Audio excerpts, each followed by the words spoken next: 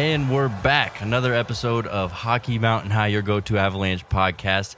It's no longer the regular season. It's like the start of a new season. You know, when you get your new TV shows and a new season starts and you're excited for it. That's basically what it is now, right? It's the off-season time. So this is the first podcast of the off-season.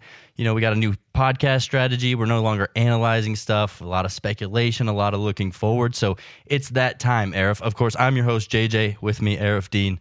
Arif, how was your off-season?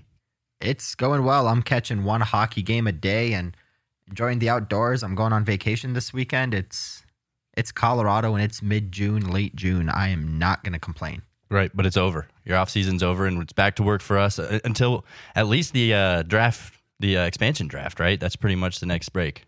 The crazy thing is, usually this is the week where it gets crazy. It's the NHL draft in the June 20 range and then free agency July 1st, and then it gets a little wonky until about mid-July. Well, this year is going to be late July. You're going to have the expansion draft, and then you're going to have the NHL entry draft, and then you're going to have free agency on about the 28th, give or take a day or two, I believe is the date. And then early August is still going to have a little bit of traction, and then it's going to die down. Given where the Avalanche are with the contracts they have to, get figured out, especially Cale Makar, it might drag into August. So it's going to be a little different this year. Yeah, and then training camp usually starts, the last 2-3 weeks of September. So it looks like we'll probably have about a month to kind of exhale for a second. But like I said, this is the start of the offseason, so strap in and time for some off-season podcasts. Like you're saying, we're watching some hockey lately. It's been fun. And as Avs fans, you can't help but think, what if, right? And you look at the Vegas-Montreal series, and you're like, what would be going on if Colorado was playing in this series? So let's, hypothesize a little bit and see kind of what you think. What would you speculate the series would look like if the Avalanche were currently playing Montreal? Because Montreal obviously putting up a bigger fight than I think anybody expected out of them. Yeah, so I think what would be happening is we would be seeing a similar type of series, a far more physical, defensive grinding of a team like the Montreal Canadiens, playing a far more skilled and offensive powerhouse like the Avalanche or right now the Vegas Golden Knights. The only difference is we would be seeing a few more goals, and I'll tell you why. On the Avalanche's end, Philip Grubauer probably won't be making as many 10 out of 10 saves that you would see from Leonard or Fleury, so the Habs would get a few more goals. But on the other side of it, no matter how good Carey Price is, no matter how well he's playing, I heard you talk about this with Ryan Boulding on Saturday. The Golden Knights just have a reputation of being unable to score in the playoffs. The Avalanche don't. And that's aside from the fact of what happened in the series with the Avs and the Golden Knights. I'm talking here as if the Avalanche continued what they did in games 1 and 2. They won that series against Vegas. I think they would have put a few more pucks past Carey Price. But I think the Montreal Canadiens would have also gotten a couple more breaks on Philip Grubauer because he isn't Marc-Andre Fleury and he's not Robert Leonard. And maybe I'm just, thinking that because of the way that it ended for Philip Grubauer, not to take away from the season he had. But in the end, I think we would be in the exact same position. It would be a 2-2 series heading into Game 5 in Denver, knowing the Avalanche are the far more skilled team, knowing they can take a stranglehold lead if they win this Game 5 in Denver, like the Golden Knights right now, and seeing where it goes from there. I don't think the Avalanche would have swept their way through Montreal. Yeah, I think we'd be talking a lot about Carey Price and how he's inevitably shutting down the Avalanche. Like you said, Vegas Golden Knights have a tendency and now a reputation of not being able to score in the playoffs. Well, I think the Avalanche have a tendency and a reputation of not being able to score on a good goalie. Arif, let me take you back to January 12th. I know this is a long time. January 12th, 2019. Oof. Yeah, long time ago, I know. But it was the last time the Colorado Avalanche faced Carey Price. Now, they've played Montreal since then, but it was actually Caden Primo in net. So Carey Price, last time the Avalanche met him, had a 28-save shutout as the Montreal Canadiens blanked the Colorado Avalanche 3-0. Nathan MacKinnon snaps an 8-game point streak. And I want to read you this little tidbit from me going back into the game, reading the recap and everything. The Avalanche's top trio has scored nearly half of the team's goals, but it was harmless against the Canadiens, who clogged up the neutral zone and limited the visitors' chances. Now, does that sound kind of familiar to you? I mean, to me, it sounds almost exactly what Vegas did, and it sounds like the Canadiens have the goalie to take out the Colorado Avalanche, and as well, the strategy. Now, I'm with you. I'm not saying that the Canadiens would be beating the Avalanche by any means. I think a 2-2... It would be a series. Right, a 2-2 series would be fair, and I don't think they would steamroll them like all of us kind of were thinking 2 weeks ago. Yeah, and that's kind of the way it goes in the playoffs. All you need in the playoffs is a little bit of luck, a little bit of bounces, and a goalie to steal some games. And you know, it can be the Carey Prices and the Marc-Andre Fleury's of the world that are known to be some of the better goalies in the NHL, or it could be some random schmo off the street like Antti Niemi coming out of nowhere and winning the Blackhawks a cup, or not that he's a schmo, but Tim Thomas coming out of nowhere and playing the series he had and the season he had in 2011. So basically what you need on any given season is your goalie to just go lights out for an entire playoff run. Pretty much that's what it's going to take to win a cup, and that's what you're getting in Montreal right now, and you're getting it out of a guy who's one of the best goalies in the NHL at playoff / winner-take-all types of games. Carey Price rarely wins in the regular season, shutting out the Avalanche aside. It's funny because I remember my favorite statistic from the regular season was the Avalanche had been shut out twice in the last 102 regular season games, and both times were to Marc-Andre Fleury, who is a future Hall of Famer, who has the third most NHL wins behind Patty Waugh and Marty Brodeur, who is getting up there in playoff wins, so on and so forth. But the the Montreal Canadiens, they're riding a Carey Price who is known for being a goalie that no matter what he does in the regular season, he comes in the playoffs and he kills it. He comes in the Olympics and he kills it. Right now, if there was one goalie that you wanted to take for your team to win a winner-take-all game, it's Carey Price. And he's proving exactly why against the Golden Knights. He would likely be doing it against the Avalanche's top line, albeit I don't think he would be doing it as well. Despite what the Avalanche's scores, were the way they were shut down against Vegas, I still think the Avalanche would be doing a better job against the Habs than the Vegas is in terms of offense. But by no means would the Avalanche be having an easy series right now. And if you beat the Montreal Canadiens, congratulations. You're either going to play the best coached defensive team led by Barry Trotz and an old friend in Semyon Varlamov, or you're going to play Andrei Vasilevsky, who's this generation's Dominik Hasek. So yeah, it would not be as easy a road to the cup as we had thought when the Avalanche entered the second round. Exactly. And that's kind of what I love about this current series, right? I mean, you've got what was Marc-Andre Fleury. Now, of course, they've switched to Leonard. But Fleury versus Price versus Vasilevsky versus Varley. I mean, I love all these goaltender matchups. All first-round draft picks, by the way. Yeah, I just love that. So, but to the same point, if the Avalanche were to get past and were to eventually face Tampa Bay, I think Vasilevsky throws a whole nother pile of fits there and struggles for the Avalanche, too. One other thing I wanted to talk about Montreal. Oh, go ahead. Before you get to that, actually, you give your point first because I have a little tidbit of Vasilevsky and where he was drafted. Go ahead. I was going to move on, so go ahead. Okay, so Andrei Vasilevsky, I like to give my Red Wing friends fits over this every once in a while to remind them what happened. The Avalanche traded Kyle Quincy back in 2011, 2012, or 2012-13, whatever it was, way back then. They traded Kyle Quincy to the Tampa Bay Lightning in a 1-for-1 deal for Steve Downey. Mm-hmm. Does that ring a bell? That very same day, so it ended up being a 3-way trade. Minutes later, Steve Yzerman, who was running the Lightning at the time, took Kyle Quincy and flipped him to the Red Wings for a first-round draft pick. That first-round draft pick from the Red Wings was used to select Andrei Vasilevsky. So the Red Wings ultimately, in the years where they were just scrapping and clawing to make the playoffs, to keep that 25-year playoff streak, gave up a first-round draft pick that ended up turning into Andrei Vasilevsky, drafted by the guy who is now their GM, to get Kyle Quincy on defense. Oof. And I always give my Red Wing, bad trade. I always give my Red Wing fan friends like, you guys traded the draft pick for Quincy. And then it hit me the other day. You're the Avalanche. It's 2012. What do you need Steve Downey for? You could have traded yourself without involving Yzerman and the Tampa Bay Lightning. You are the Avalanche, whoever the heck their GM was at the time. You could have traded Greg Sherman, Kyle Quincy to the Red Wings for a first rounder without involving Tampa Bay and gotten the draft pick used to select Vasilevsky. You probably wouldn't have selected Vasilevsky because the Avalanche never draft goalies high. But it's just crazy to think of that 3-way trade. It involves the rivalry. It involves Steve Yzerman. It involves Yzerman hosing the Red Wings, and now he's coaching. He's GM of the Red Wings. It's just a whole big thing, and this is this generation's best goaltender by far. And they got him for Kyle freaking Quincy, who they had just acquired minutes early for that nutcase named Steve Downey. That's wild. I mean, it's crazy to think what could have been, right? And that's also what I think about when I see the Islanders making more of a push than I expected, because you also think, well, what if it would have been the Avalanche and Islanders in the final? How freaking cool would that have been to see Varley against his old team and Devon Taves against his old team in a final? That would have been sweet, right? Yeah. Yeah, that would have been a lot of fun, especially with Gruby going against Varley.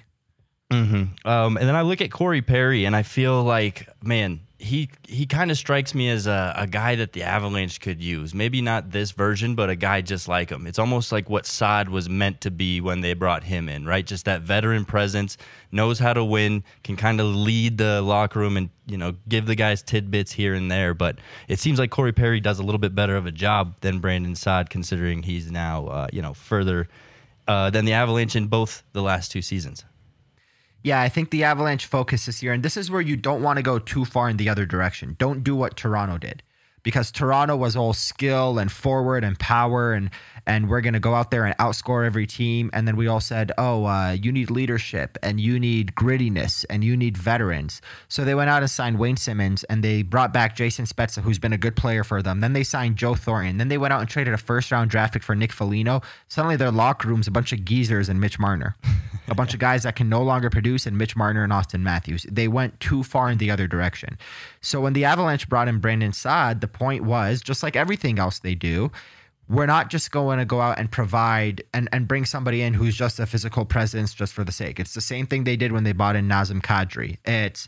He's going to provide us with offense. He's going to score. He's going to do all those things. But on top of that, he is A, B, and C. Brandon Saad scored a bunch of goals in the playoffs. He had a hell of a playoff, and in fact, we're going to talk about this later on. I think the Avalanche need to work to bring him back.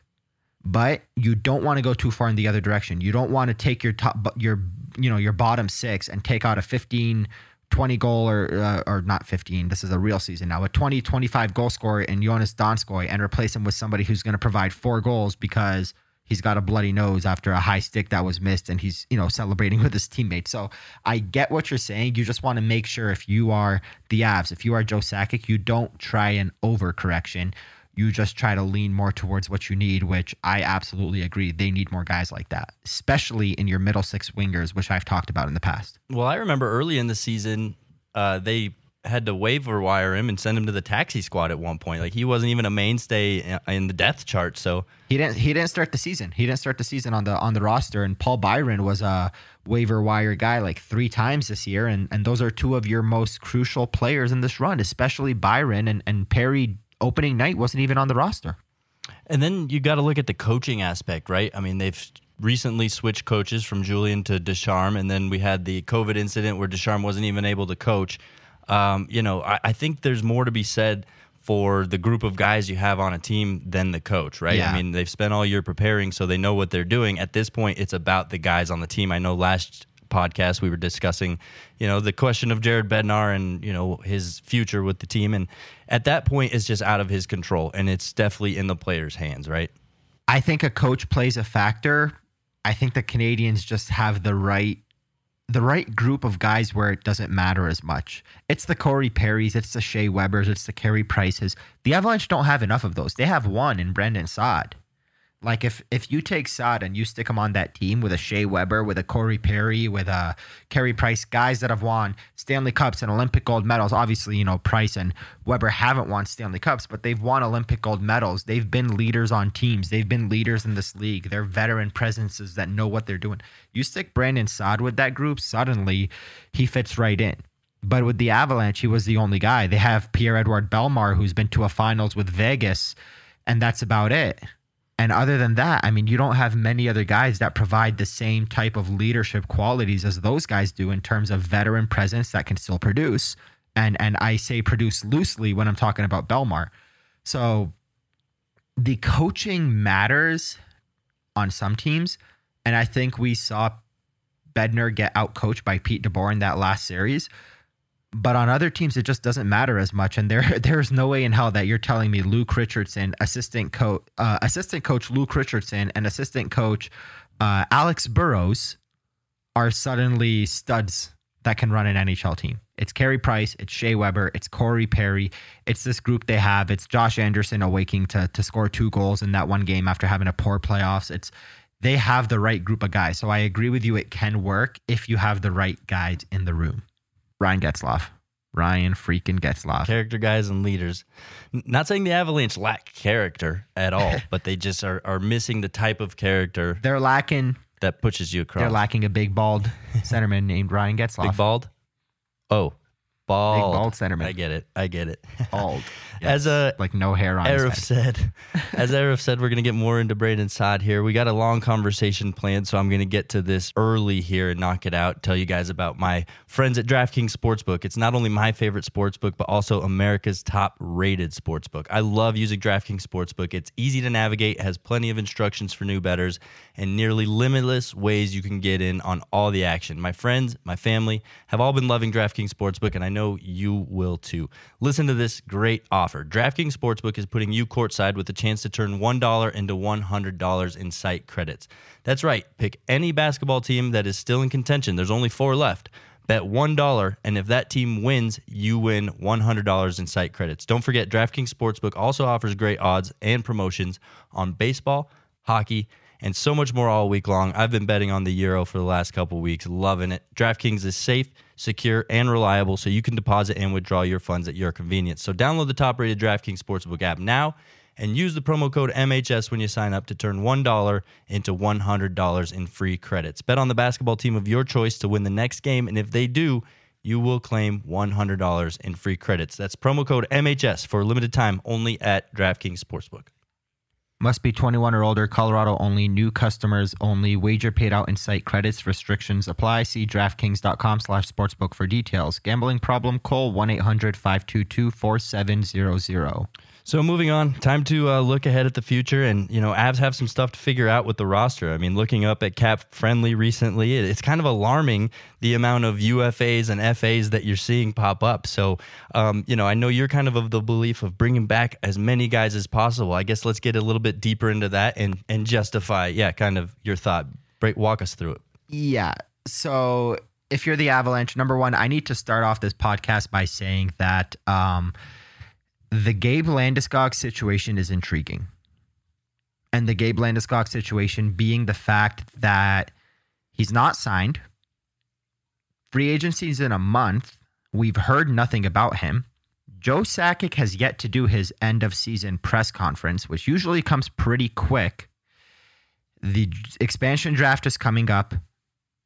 And there is people like Elliot Friedman going on his own podcast and saying things like the Avalanche are going to do everything in their power to keep Gabe Landeskog, as if this isn't a sure thing yet. That is intriguing to me because I am very curious. He said the Avalanche are going to do everything in their power to keep Gabe Landeskog. My roommate, Mike Chambers, actually recently wrote a column saying, because he has a source that says that Gabe is looking for $8 million. And he said, if Gabe is looking for $8 million, he can go look for that in Seattle or elsewhere. It's not going to come from the Avalanche. And then Elliot Friedman said the Avalanche are going to do everything in their power to keep Gabe Landeskog. I'm going to combine those two statements. I don't know who Mike's source is. I don't even want to get into that discussion. I don't know who Elliot Friedman's source is. I don't care about that discussion.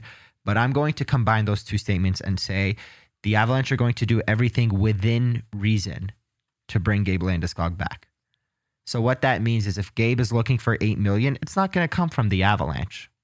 And players always ask and have a higher ask than what they end up signing for. It's a very normal thing. It's not alarming if, there is in fact truth behind Gabe wanting $8 million.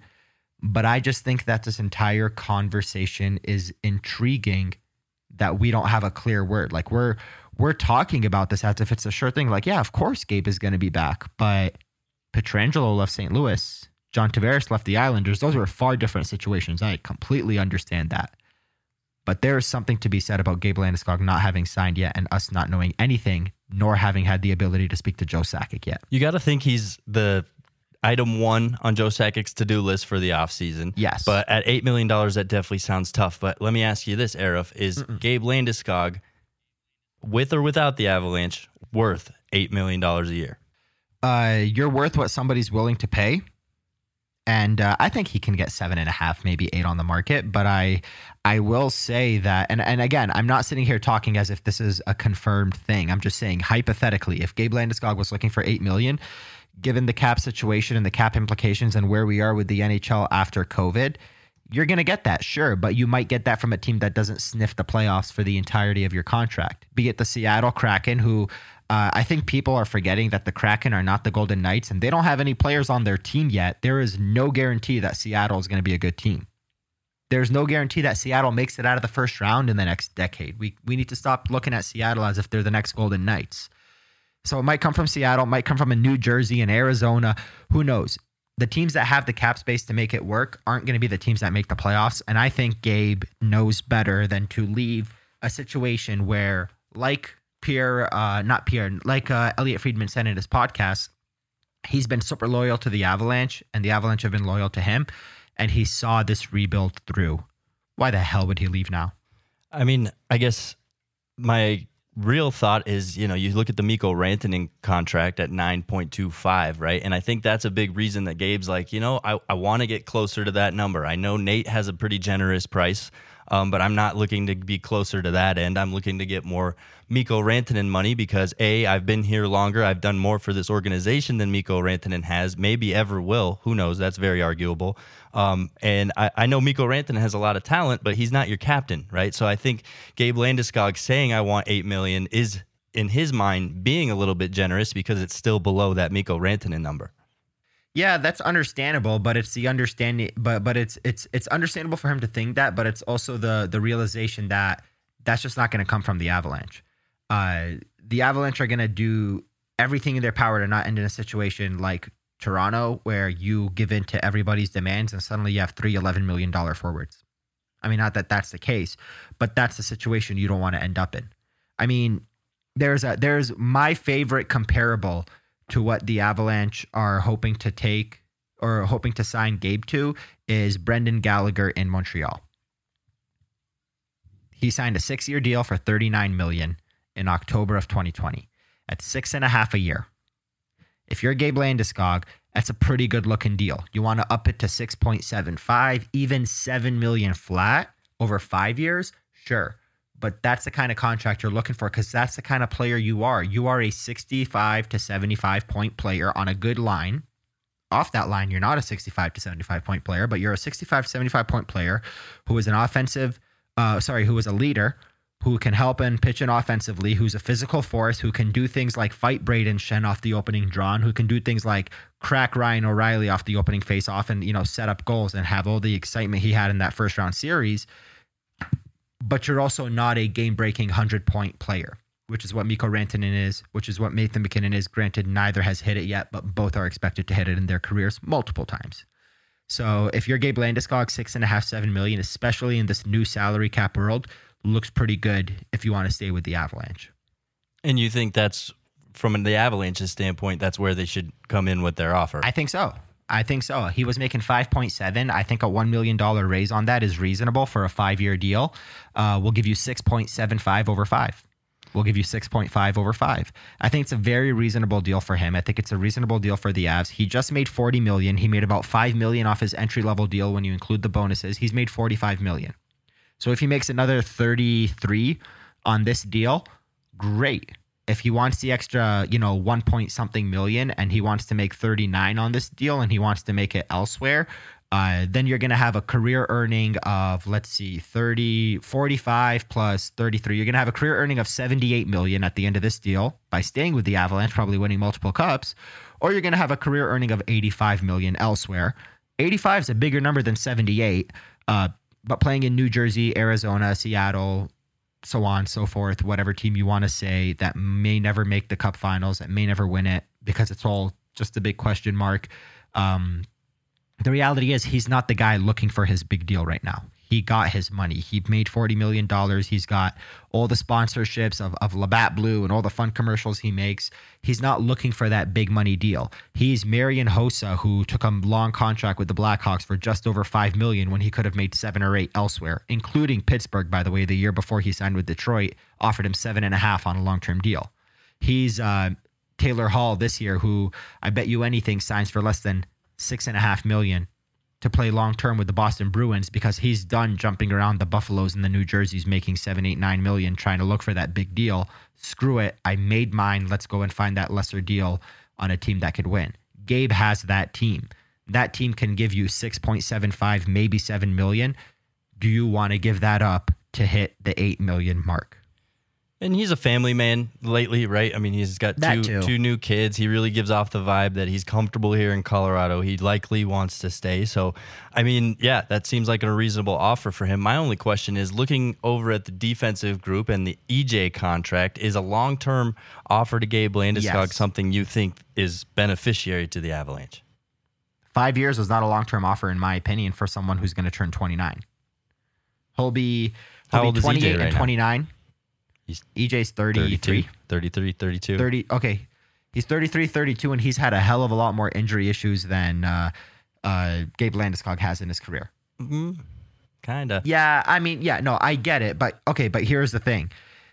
He's going to be 28 and 29, 29, 30, 30, 31, 32, 31, 32, 32, 33. So the last year of Gabe Landeskog's deal and the 5-year proposed deal that I'm giving him is going to be his 32/33-year-old season. If you're so cash strapped by the Gabe Landeskog starting a season as a 32-year-old and turning 33 in the last year of his deal, making 6.8 million, that's going to kill your cap to the point where you can't win, then you're doing it wrong anyway. Because I see nothing that says that over the next 3 or 4 years, Gabe Landeskog is going to slow down. Maybe in year 5, but even then, what's he going to slow down to? A 35 to 40 point player who's on your second or third line, grinding it out and being your team captain? Sign me up. Yeah, I just think the last thing you want to do is be exactly where they are with EJ right now. Of course, I'm with you on all those stances on what he's like today, but 4 or 5 years down the road, suddenly you have a replacement for him, and you're stuck kind of holding the bag on a guy that's not producing anymore. I mean, I'm just kind of playing devil's advocate. It's not that I really... No, yeah, but here's the thing with the EJ contract, and this is something that I thought in my head when the contract that EJ signed was handed to him. 7 years at $6 million per, I believe, is the deal. There's 2 years left on that contract. How great would it be to say this summer EJ's contract has expired?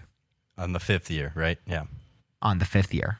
On the 5th year of someone in his low 30s. That is a very reasonable number for someone coming off of a 7-year contract.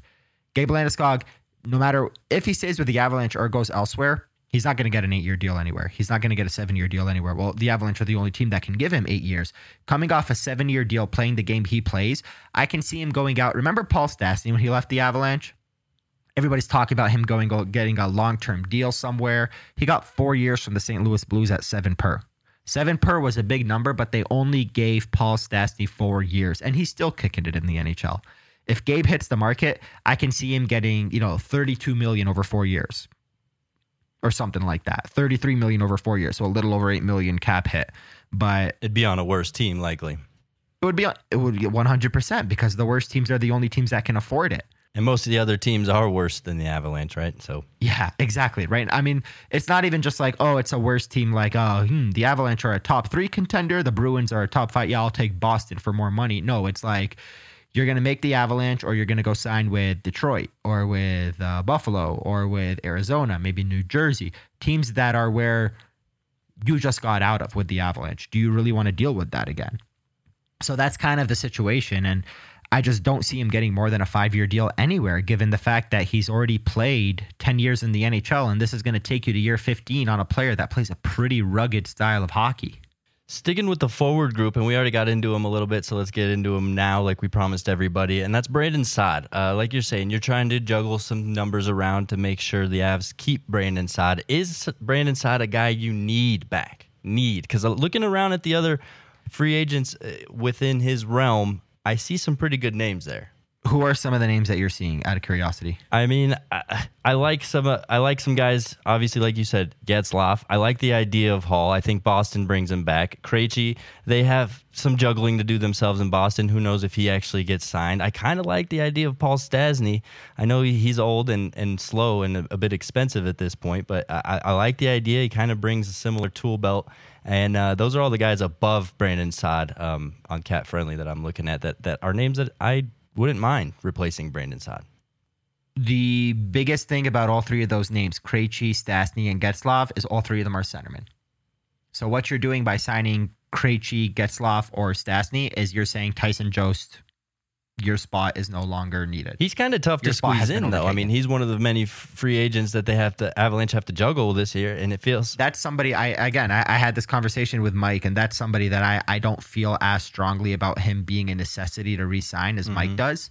And that's with the fact that I believe that JT Compher is no longer going to be on the Avalanche next season, and I'll get into that. Brandon Saad is the kind of winger that you need. And I've said this in a past episode, but your middle six wingers right now are Saad, Donskoy, Nichushkin, and Burakovsky. Saad plays one style of game. The other three are finesse, skilled European players. I mean, it doesn't matter that they're European. It's just a coincidence. I'm not going to sit here and be like, oh, yeah, the rugged Canadian and American and no. But all three of those guys are finesse guys. If you're the Avalanche, of your four middle six wingers, two of those guys need to play a more rugged style of hockey, in my opinion. So if you're not going to keep Brandon Saad and you're going to get rid of him, well, now you have Nichushkin, you have Burakovsky, and you have Donskoy. Which one of those guys are you going to get rid of, and who are the two replacements going to be? That's kind of why I feel like Brandon Saad is a guy you need to re-sign. The days of Brandon Saad signing a longer-term, bigger money deal, I think, are gone. And I'm going to give you my favorite comparable to him, and that comparable is playing on the Montreal Canadiens right now. It's Tyler Toffoli. 4 years, $4.5 million a year. Would you take that deal for Brandon Saad, 27 years old? Yeah, I mean, it's a price cut for him, isn't it? Would he take it is the question. I think so, because he's coming off a contract where he was making $6 million. He's coming off a year where he scored 14 regular season goals, and obviously 8 playoff goals helps a ton. But again, your Brandon Saad, you can make $6 million as a winger on insert lesser team here, or you can make 4.5 as a winger on the Avalanche. And I understand it. I'm sitting over here kind of romanticizing the idea of everybody taking a pay cut, but we need to remember pay cuts happen in the NHL. As much as they don't happen, they also happen. It just depends on the person and who wants to seek the pay cut rather than the better team, rather than the higher paying team, and who wants to seek the better team rather than the higher paying team. So Brandon Saad strikes me as somebody who you can get for 4 years, $18 million. Gabe Landeskog strikes me as somebody you can get for $6.6 million. You plug both those guys in. You re-sign Cale Makar, which is the next guy we'll talk about, and suddenly you're starting to be able to make it all work. So I guess how do you get better? I think the Avalanche have a couple aces up their sleeve to help juggle the cap situation, and I think those aces are Martin Kaut, Logan O'Connor, Alex Newcook, and Shane Bowers, right? You can easily bring those guys up. But I think you still have to find a way to improve, a way to step forward, because obviously the team that they had this year wasn't enough. If you just bring back the same guys and expect the same or expect better results, I think you're a little bit crazy. So how do you get better here? All right, so I'm going to start with looking at the forward group that I have. You know what? I'm going to include the defenseman too. I'm going to tell you what I think Cale Makar signs for. I have this kind of all written out, how much cap space is left, and then what the Avalanche can do on top of this. Because obviously, you're not going to come into the season with just the guys that you had this year. Well, and not to mention, you also, looking at who the Seattle Kraken will likely pick from the Avalanche, you're probably going to have about $3.5 to $4 million freed up right around there. Exactly. Yes. And then there's also going to be the fact that we always sit here like last year. We're like, let's sign Taylor Hall and let's sign Corey Crawford and let's sign this guy and sign that guy. And Joe Sakic's like, no, I'm going to go trade for a defenseman you never thought of in Brandon Saad. And we're like, oh, well, hell yeah. What a great offseason. And then free agency, I'm going to bring in nobody. Mikko Salamaki. That's my big free agent for the summer, and Kiefer Sherwood. So yeah, there's always going to be curveballs that we don't think of. But here's what I have written down. Gabe Landeskog making 6.5, rough number. Obviously, McKinnon and Rantanen. Brandon Saad making 4.5. Kadri, Burakovsky, Nichushkin, Newhook, Donskoy on the third line. Ranta, Jost, O'Connor on the fourth line. Again, these are not the line combinations that I want. I'm just giving you a depth chart. So those are 12 forwards under contract. Jost, I have Jost penciled in at $2 million. How do you feel about that? I think, I think he would love that. And if the Avalanche can squeeze that in with everything else that they're juggling, that like I said earlier, I think he's the one that's kind of left out with, man, whatever we have left, we can give to Jost. So basically what I've done is Rantanen, McKinnon, Kadri, Burakovsky, Donskoy, Newhook, Nichushkin, Ranta, and O'Connor. Those are 9 forwards that are already under contract for the Avalanche. All I did was say Gabe makes 6.5, Saad makes 4.5, and Jost makes 2. So now you have 12 forwards, which is obviously what you need to ice a team. And then on defense, I have Cale Makar making $10 million. I don't know if that's a long-term deal or a short-term deal. That's just a number that I'm using just for, I don't know what Makar is going to sign for. That's a very interesting conversation. Is he going to take 2 years at 9 a year or 8 a year? Is he going to want to take a longer-term deal at 11? I genuinely don't know what he's going to want to do, but I'm just saying for the purpose of looking at cap numbers and seeing how much cap space is left, I have Makar making a reasonable 10, Taves 4.1, Johnson 6, Gerard 5, Byram 894, which is, these are all guys that are under contract minus Makar. Connor Timmins, he's an RFA. I re-signed him for 1.25. What do you feel about that? Fair. I mean, it's definitely an upgrade for him. I think he'll take it. Yes. And then you have Pavel Francouz in goal making $2 million. So now what you're missing is one more goalie, an extra forward, and an extra defenseman to play number 7 and number 13, or what the Avalanche like to do and just carry 21 rosters players. Obviously, there's going to be no taxi squad this year, so you're going to need to make sure you have an extra guy to go. So if you're the Avalanche, you're going to want to carry an extra forward, an extra defenseman, and a starting goalie. With all the numbers that I just gave out, I also have Ryan Graves and JT Compher off the team. One of them got selected by Vegas. I genuinely think it's going to be Graves. Seattle. The other one, by Seattle. The other one being JT Compher traded, or vice versa, whatever it may be. And I have the other one getting traded as a cap dump. So JT Compher has been traded $3.5 million for nothing, for no roster players. I should say maybe picks, maybe prospects, maybe a depth guy that sees ice time later. So what I've just given you are 12 forwards, 6 defensemen, and Pavel Francouz in goal without the extra forward, without the extra defenseman, without the goalie to play with Frankie. And it leaves the Avalanche with $5.4 million in cap space. Oof. Feels a little oof, right? Now let me say something else. Donskoy, Nichushkin, and Burakovsky. Nichushkin's got 2 more years left on his deal. Donskoy's got 2 more years left on his deal. Andrei Burakovsky has 1, and then he's a UFA. And he makes 4.9. Is there any world in any way that in the summer of 2022, the Avalanche will ever have Andrei Burakovsky making more than 4.9, given the fact that the salary cap is not going to rise in a season from now? No. Okay. So as much as it hurts to say this, that's the wild card. There's 2 wild cards for me. I'll get into the second one now. The wild card for me is the Avalanche find a way to trade Andrei Burakovsky this summer for a more rugged style winger. I don't know who. Maybe they trade him and sign Zach Hyman. Well, Zach Hyman's going to want more than 4.9. But, that kind of a player. Someone more like Brandon Saad. Someone more like Gabe Landeskog. I think the Avalanche are going to trade Burakovsky this summer, replace him with somebody making, let's say, 2.9, which you can get a reasonable forward. Now, suddenly, you don't have $5.4 million in cap space. You have $7.4 million in cap space. Here's the thing that I'm going to say to you. And this is going to go against everything we've talked about the last month. And then I will get into the second wild card the Avalanche have. Has Philip Grubauer's Vezina Trophy finalist season priced him out of Colorado? I would absolutely say so. I mean, I did a lot of my research on this because I knew we would be talking about it. And the worst thing in the Avalanche's favor here, so the biggest detriment to Colorado, is just the free agent goalie names above him. Yeah. And below him, there's one I like too. But yes, go on. Right. So I think he's easily making at least $6 million elsewhere.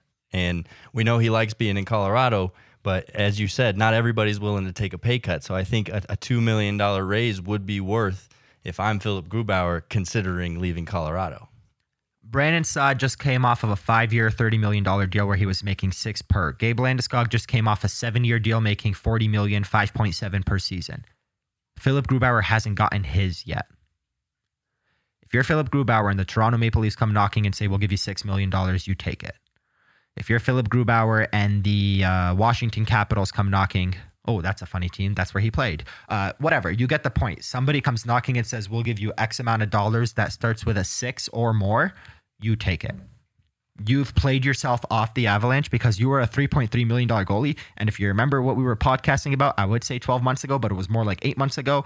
During the last offseason, it was, let's sign Corey Crawford or let's sign somebody else because this $3.3 million in goalie in Philip Grubauer just isn't cutting it. Well, now he's pretty much guaranteed almost doubling that number, if not doubling it. Well, we talked all year long how this defensive group had a big responsibility in helping Philip Grubauer and how they really took the load off of him all season long. So that makes me think, how expendable is Philip Grubauer really? I mean, do we point the success of him this year at him, or do we point it at the defensive group? Because in my mind, I kind of feel you get a decent goalie in behind this defensive group and they'll shine. Yes, you get a decent goalie behind this group and they'll shine. But Philip Grubauer also shined behind this group. As long as they're not named Hunter Miska. That's the only caveat. Basically. So what I'm basically saying here is some middle of the pack goalies. So Chris Osgood with the Red Wings, Corey Crawford with the Blackhawks. They are it's kind of like the winger that plays with Sidney Crosby. Mm-hmm. It's not always the best player, but it's just the right fit. Pittsburgh can win a Stanley Cup. Pittsburgh's another option. Pittsburgh can win a Stanley Cup with a goalie like Philip Grubauer right now. Pittsburgh couldn't do it with Tristan Jarry. He wasn't the right fit. So what you need from the Avalanche for the Avalanche is a goaltender. And dude, it could be Pavel Francouz. It could. It easily could. It could be him. What you need for the Avalanche is a goalie who is the right fit, who, if you're not making 9.5 and your name is Vasilevsky, or 10.5 and your name is Carey Price, or, one of these higher level goalies, Marc-Andre Fleury at 7, so on and so forth. Not just the money, but Connor Hellebuck, John Gibson. If you're not one of the better names in the NHL, you just need to give the Avalanche what Grubauer gave last year. And the Avalanche could find that in many ways. And I'll give you a couple options. Antti Ranta's one. I'll give you another name. And then I'll give you a couple of trade options. Okay, I've got 2 names myself. So before you get in the trade, let me throw my 2. Okay. Go ahead. Let's hear it. Okay, so I'm going to give my name first. Chris Driedger of the Florida Panthers. Antti Ranta. And then I have a couple names that are trades. So let's see what your UFAs are. I would love to see a guy like Ilya Sorokin in net. He's young. He's cheap. He's a free agent. And he's good. Well, isn't that funny? Because if the Islanders... So here's the thing with Ilya Sorokin. Kind of like Kirill Kaprizov, he has the Russian flex on his team. Hey, I want to get re-signed and I want to make a lot of... Oh, you don't want to give me the money that I want? All right, see you later. I'm going back to Russia. Which, by the way, is a thing that's happening with Kaprizov right now. He's pissed off with the Wild. Their contract talks have stalled. If they don't give him the money that he deserves, he's threatening to go back to Russia. He's about to win the Calder Trophy. Interesting. I think... I mean, it's Lou Lamoriello, so I don't know if it's going to happen. But Sorokin's going to get his. And that's going to open up a trade market for one Semyon Varlamov. Ooh, I would love that idea. You know me. You know how much I love that. And seeing the way he's performed this year, I know you and Ryan, I think, both have really credited Barry Trotz's system, but you also have to notice that he's made changes in his game himself, and I think he would come back to Colorado a better goalie than he left. 100%. I think he would appreciate and welcome it too. So you can, and I don't think he has any ill will towards the Avs. He, ended the season on the IR 2 out of his last 3 years here, and then, was beat out by Grubauer for the last one. So he's probably like, you know what? Like, yeah, I don't blame them for moving on. So yeah, you can sign Sorokin, or Sorokin stays with the Islanders. It opens up a market for Varley, who has a $5 million cap hit if nothing is retained. The Avalanche have 5.4 in cap space, assuming they don't trade Burakovsky. If they trade Burakovsky and get someone making less, they have more than 5.4, which gives them enough for Varley, enough for Joey or Jacob McDonald as your 7th defenseman, and enough for Martin Kaut as your 13th forward, or a UFA or whatever. Who's your other goalie option? Igor Shesterkin. I think New York definitely has the money to sign him. He was making beans last year, less than $1 million. Is he a UFA as well? He's UFA as well, yeah, playing he's behind Georgiev. But, I think if you offer him the chance to have a starter role, you'll be competing with Francouz. I think both Sorokin and Shesterkin would look at that and say, I think I could beat this guy out and come and compete and maybe even win it. Pipe dream. I think that one's a little bit more of a pipe dream than Sorokin. That one's a bit of a more of a pipe dream because Shesterkin has basically been guaranteed the starter role in New York, and they've got a good thing going. The Islanders with Varlamov and Lou Lamoriello as their GM are going to look at Sorokin and be like, yeah, no, we're not going to cave to what you want. But maybe they do, and it opens up a market for Varley. The other one is, and this one's a little bit of an injury question mark, is Darcy Kemper. I thought you were going to say Henrik Lundqvist. Oh, hell no. No, absolutely not. I'm talking the trade goalies now. So Semyon Varlamov was my first trade market person. Okay. The second one is Darcy Kemper. Darcy Kemper makes 4.5 with Arizona. You bring him in. He fits right into your cap model. And again, this is assuming that the Avalanche don't sign any free agents, which is going to happen. But like, let's say you sign a free agent for $1 million. Sampo Ranta gets sent down. He makes $925. It's an even trade-off. I think that's clear with the way, he was suddenly cleared to play again, and they put him right back in immediately, taking out Carl Soderberg, right? So, yeah, I think that's it for sure. Mind you, Soderberg and Nemeth obviously aren't coming back, but this also includes the Avalanche not bringing back Matt Calvert or Pierre-Edouard Bellemare. If Matt Calvert's healthy and says, hey, I'll take $750K, go for it. I mean, Matt Nieto took $750K with the Sharks last year. I can see Matt Calvert doing that with the Avalanche this year. There's a guy. That's what the Avalanche need. They need to sign a bunch of guys to fill out their roster and the forward core and the depth. So that could be an option. But going back to the Darcy Kemper option, you bring him in for 4.5. Maybe the JT Compher deal is part of the Darcy Kemper deal. Maybe that's where JT goes, is to Arizona. But that brings me to the second wild card that I was talking about. So I talked about Andrei Burakovsky, and, he makes 4.9. Donskoy makes 3.9. By the way, that's the biggest thing to remember here. Nichushkin making 2.5.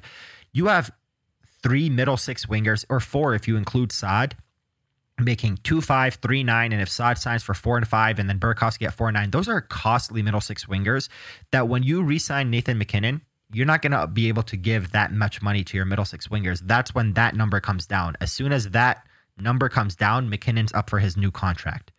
So it kind of evens out. But I'm not talking about in 2 years from now. I'm talking about next year. The second wild card that I have.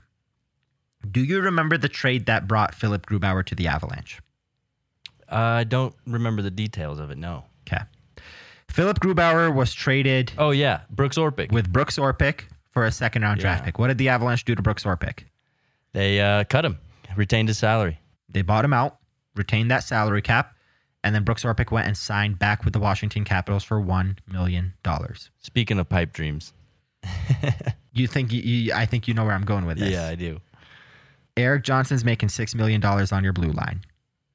If you call up the Arizona Coyotes and you say, we will give you a second rounder, or hell, a first rounder. We will give you a first rounder and Eric Johnson for your goalie, Darcy Kemper. So you're basically trading, if you're Arizona, pending UFA goalie in a season in Darcy Kemper for a first round draft pick from the Avalanche, but you're also going to take some money. So you're going to take Eric Johnson's money. You're going to buy him out. You're going to pay him 1/3, so $2 million over the next 4 years. You're not going to be good in the next 4 years anyway. Who gives a shit? You give Eric Johnson $2 million over the next 4 years. Joe Sakic calls up EJ and says, EJ, come on back over here for $2 million. You're EJ. You're making $4 million. You just made $6 million for playing 2 games and then getting cracked by Jordan Greenway. You're older. You know you've only got a few more chances at the cup. The Avalanche give up a first rounder. They get their starting goalie, and they cut Eric Johnson's salary cap hit from $6 million to $2 million. You bring in Darcy Kemper, you suddenly have $4-something million to play with to add that extra winger on top of keeping Burakovsky, on top of signing Saad and Landeskog and Makar. And that extra $4 million also could be towards those players. Maybe I'm off, and maybe Makar doesn't sign for 10. He signs a long-term deal for 11. Well, there's an extra $1 million. Maybe I'm off, and Landeskog doesn't make 6.5. He makes 7. Maybe Jost doesn't make 2. He makes 2.25. You start to add those numbers. That's that cap you're saving from Eric Johnson. What do you think of that? I love the optimism. I love the best case scenario. We should, that's kind of your middle name, Arif best case scenario, Dean. I mean, having everybody take a price cut and then have the miracle of a buyout from Arizona. I mean, a lot would have to go right. I love it. It would all be a good move. Just a matter of making that happen is the tough part, right? But here's the thing. Is I'm not giving 17 best case scenarios to all happen at once. There's options. Mm-hmm. Brandon Saad making $4.5 million is a very reasonable number. He might make 5 on the market. Gabe Landeskog making 6.5. Do you think, I mean, is it crazy to think, or let's say 6.8? Is it crazy to think Gabe Landeskog resigns with the Avs for 5 years, 6.8? No. No, that's not a crazy number. Cale Makar making $10 million, whether it's a short or long-term deal or a 4 or 5 year deal. Is that crazy? I guess I would say it's not unreasonable. I think it would be a little bit crazy from the Avalanche's standpoint to go that high, but I get it if it's short term. I don't know. I think the Avalanche go that high if it's 5 or more years, even though 5 years or 4 years walks them straight to UFA. If it's 5 or more years, I think that's reasonable. Because what you're going to see from the Vancouver Canucks this summer is Quinn Hughes is going to take a 2-year bridge deal. And in 2 years from now, he's going to go out and ask for like 10.5. And he's going to get it because he's going to score 75 points a season over the next 2 years. Then he's going to make 10.5. And Joe Sakic's going to sit back with Chris McFarland and go, ha, ha, ha. Your guy's now making more than the guy that just won the Norris Trophy 2 years in a row in Cale Makar because we gave him a long-term deal 2 years ago. So if it's a long-term deal, I'm not saying Cale's going to get 2 years, $20 million. But if it's a 5, 6, 7, or 8 year deal, I can see Cale making 10 a year or 11 a year. I genuinely could. So that's not a crazy number. That's not Cale Makar taking a pay cut. 10 million is a reasonable number. Gabe Landeskog 6.7, 6.8 is reasonable. Saad 4.5 is reasonable. So what I'm doing on top of those three things, I'm not going to sit here and be like, oh, and Grubauer signs for $3.5 million and everybody's back. No, I'm not going too far off the deep end and saying that something crazy is going to happen. No, I never said you did. I'm just saying it was a best case scenario. Yeah, on top of those three, now you start to have options. You trade JT Compher, you clear up 3.5, assuming Graves is the one that gets taken. And that gives you all you need to sign a goalie like Chris Driedger for $2.5 million. You know who Chris Driedger reminds me of, given his career numbers, how many games he's played and his age? He reminds me of Craig Anderson the first time he signed with the Avs. A late bloomer, didn't have a lot of NHL experience, but you knew his time was now to be a starter, to play 50, 60 games. So you can just do that and be done. Or you have options. You can say, we'll trade Burakovsky and sign a lesser paid forward. We'll trade Donskoy and sign a lesser paid forward. We'll trade, not Nichushkin. We won't re-sign Tyson Jost. Instead, we'll use that money to get like a Ryan Getzlaf at $3 million. There starts to be options. If none of those options make sense, and you want to trade for a goalie, well, now you also have the option of that crazy Eric Johnson thing. So basically, there's ways to make it work. There's many different ways. There's a lot of moving parts. You don't have a lot of untouchables on this team. You have McKinnon, you have Rantanen, and then Newhook. And this is without even talking about Nazem Kadri, but I just think it would be crazy given Kadri's got one more year at $4.5 million. You have your second line center in the wings waiting in Alex Newhook, probably a year away from taking over that spot. Kadri doesn't have much value right now given his suspension history. There is no reason, if you're the Avs, to trade a 30-year-old who can provide what he can provide, who only makes $4.5 million. You can have a second-line center next year for $4.5 million, or you can trade him and try to replace him with somebody who's not going to work, who's going to want more money. I mean, let's look at what second-line centers in the NHL are making nowadays. Ryan Nugent-Hopkins makes 6. Kevin Hayes makes 7.1. So Kadri, to me, doesn't seem like the option, but there is people there that you can trade. Maybe you don't want to bring back Connor Timmins. Maybe he's part of a trade and you use him to bring back another defenseman making around $2 million. You never know. But there's options there aside from signing these three guys, be it the Eric Johnson thing, be it signing somebody like Chris Driedger who might only make $2.5 million, be it trading for Varley who makes double that. So where are you going to clear up that double? Well, now you're going to trade Burakovsky or Donskoy, sign a lesser forward. There are things to do that can make this roster work. But ultimately, the biggest conclusion from this is Brandon Saad, in my opinion, is a necessity given the money he's going to bring and the guys on the market that are around his price. And Philip Grubauer has likely priced himself out of the Avalanche because, unlike Saad and unlike Landeskog, Gruby has not gotten the deal. He's not gotten his yet. He made $10 million over 3 years with the Avs. He's looking for a $30 million, $40 million contract. He can get that elsewhere, probably someone like New Jersey even. But I don't think he's going to get that from the Avs. That makes sense. I'm thrown off a little bit. I thought we were going to have a whole debate on the Grubauer situation, but I'm surprised you agreed with me. I had all these notes on why I think Grubauer is expendable, and he had a fine year, but there's a lot of goalies that could have jumped in there and done the same thing. I thought you were going to combat me on that. I'm surprised to see you take that stance, but no, I like what you said. You make a lot of sense, and we know Joe Sakic's going to be listening, might even take a point or two out of this because he usually does. He's definitely taking notes from Hockey Mountain High. But that's kind of the thing that I always like to do is I don't like to sit here and romanticize, they're doing it for the love of the cup. Like John Tavares took less money to sign with Toronto by San Jose, but did he really take less money? He took 11 instead of 12.7. Whoop-de-doo. I'm not going to sit here and be like, well, yeah, Gabe's going to take 5 and Saad's going to take 2 and Tyson Jost is going to play for League Min and Connor Timmins is going to play for League Min and Philip Grubauer was making 3.3. He's going to say, hey, Avalanche, give me a $200,000 raise. I will play for 3.5. No, that's not going to happen. Brandon Saad, like Marian Hossa back in the day, it's reasonable for him to take a lesser deal, 4.5 instead of 5. Like it's not a crazy cut. It's reasonable for Landeskog to take 6.7 instead of 7.7 elsewhere. It's reasonable to think that.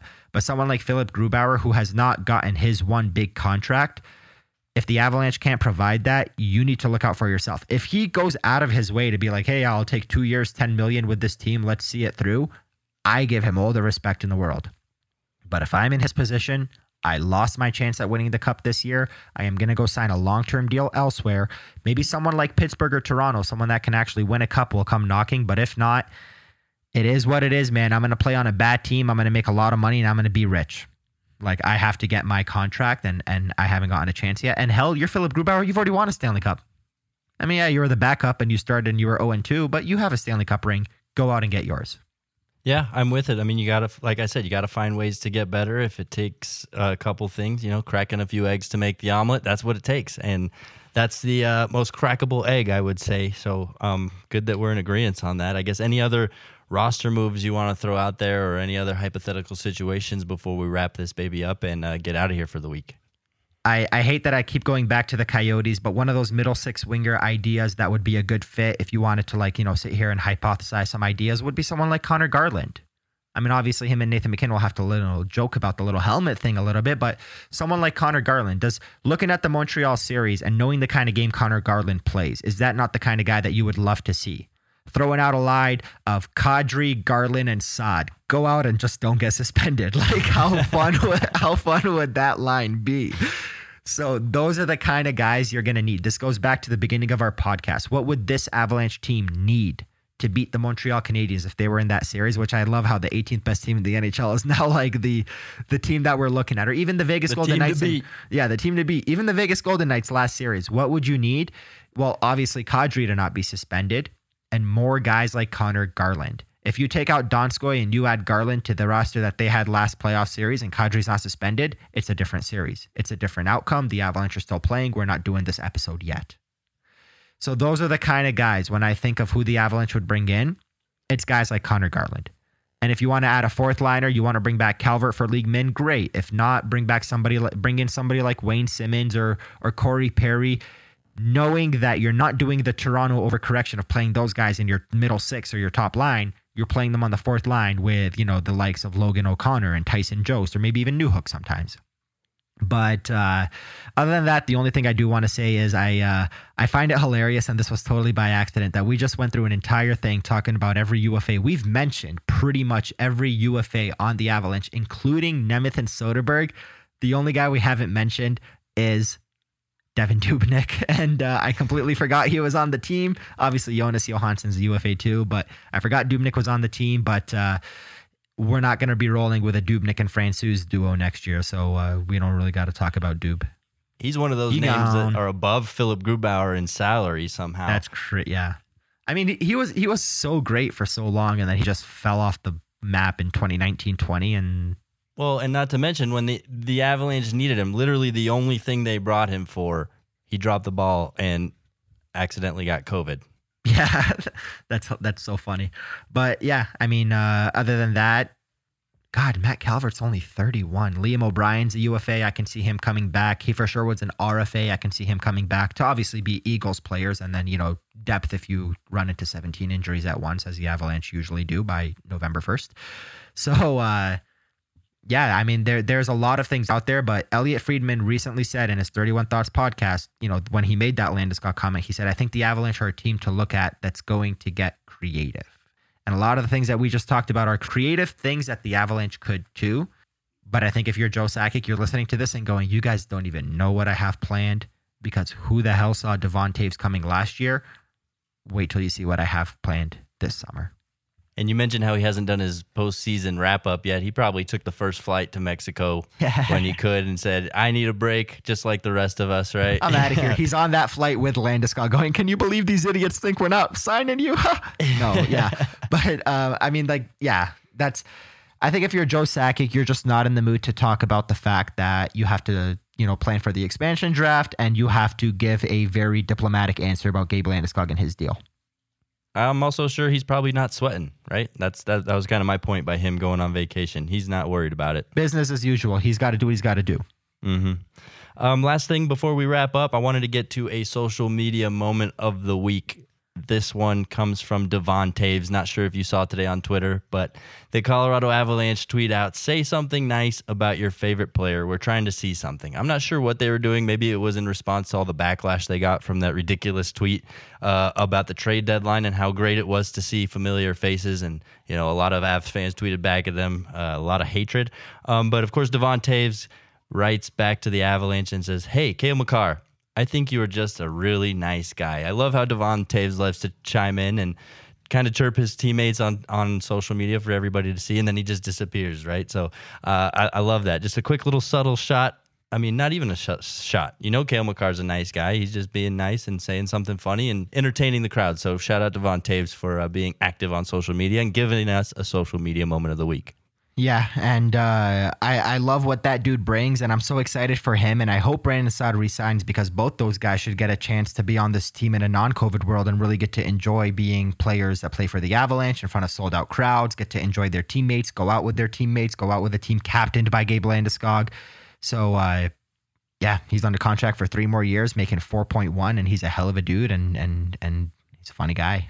Obviously seems like he's fitting in just fine. I know we were talking about like a month ago about what you just said. So, yeah, it looks like he's doing just great. I thought it was also weird. I mentioned last week how I had watched the Quest for the Cup on ESPN Plus, right?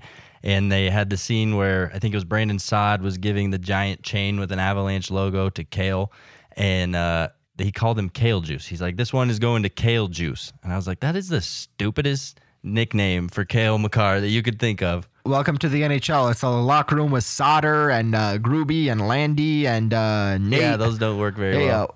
Nathan, what's your nickname? Nate. Okay, great. Hey, the dog. Yeah. Zadorov, what's your nickname? They call me Z. Oh, creative. Love it. Beautiful. Yeah, I'm not surprised by the lack of creativity in the nicknames. Welcome to an NHL locker room. Brandon Saad is Sauter. Gerard, what's your nickname? They call me G. Yeah, I'm G.